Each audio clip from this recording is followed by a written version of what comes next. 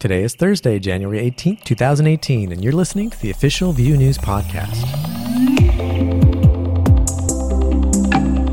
I'm Greg Pollock. And I'm Adam Jar. And in this podcast, we aim to provide Vue developers the news they need to stay up to date with their technology in about 5 or 6 minutes. Links to all the stories we talk about can be found in our weekly newsletter and on news.vuejs.org.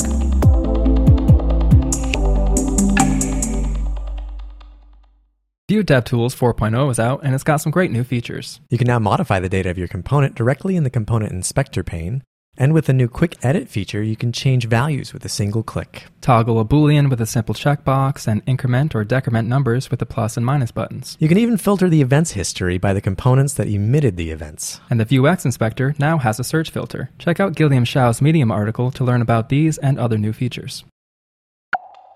Everyone who builds web pages needs to care about accessibility. Right, I want my web pages to be accessible to all people, regardless of disability or impairment. And if you're not yet familiar with the best practices here, Emily Mears wrote up an article to get you started from the viewpoint.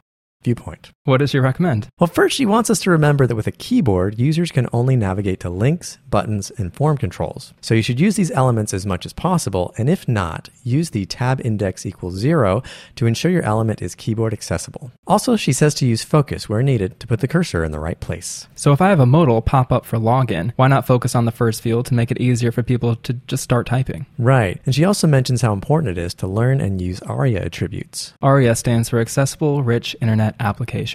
And she says how important it is to dynamically set the title of each of your pages. Which you can't really do out of the box if you're building a single page app. Right, but with a little help from the Vue Meta plugin, it's a cinch. Check out our blog post for more.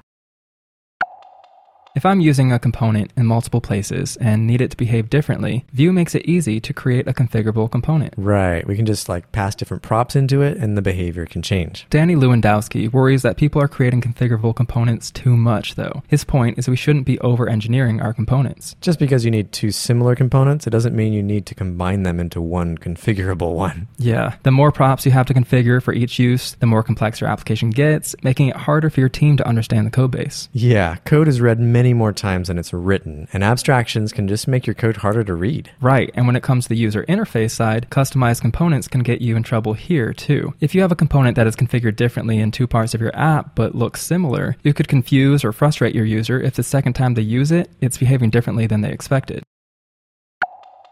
TypeScript usage these days is still on the rise. This is Microsoft's superset of JavaScript that compiles into plain JavaScript, which was popularized with the help of Angular. And if you want to use TypeScript inside your Vue application, you have two options, which Mitchell Garcia wrote about earlier this week. The first is Vue Class Component, which allows you to use an ECMAScript decorator to simplify the structure of your components. And the second way to do it is with Vue Extend, where you just wrap your Vue component in Vue Extend. And with that last method, the syntax for components is the same? Yeah, it's pretty straightforward. Check out Mitchell's blog post if you want to compare these two options.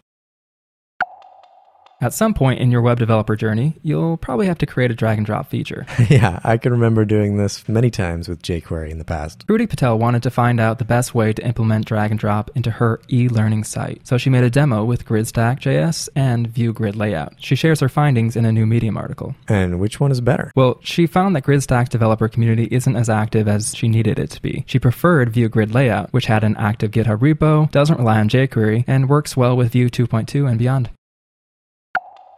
Lately, I've been learning about how the internals of Vue components work. Specifically, how when a component template gets compiled, it generates a render function, and it's that render function which creates the HTML that gets shown on our web page. Technically, doesn't render create virtual DOM nodes, not exactly HTML?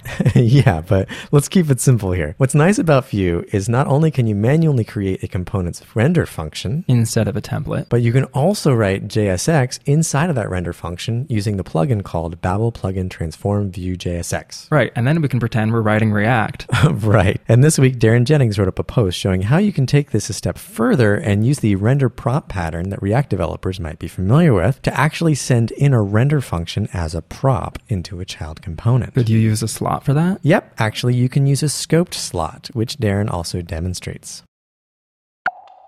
If you need to share some functionality between your components, the typical solution is using a mix-in. Yeah, but sometimes it can get pretty messy. So you might consider using a plugin. In his Medium article, Ramsey Lanier walks us through implementing a plugin so that he can use a method on any of his components that need to parse HTML content from a WordPress content editor.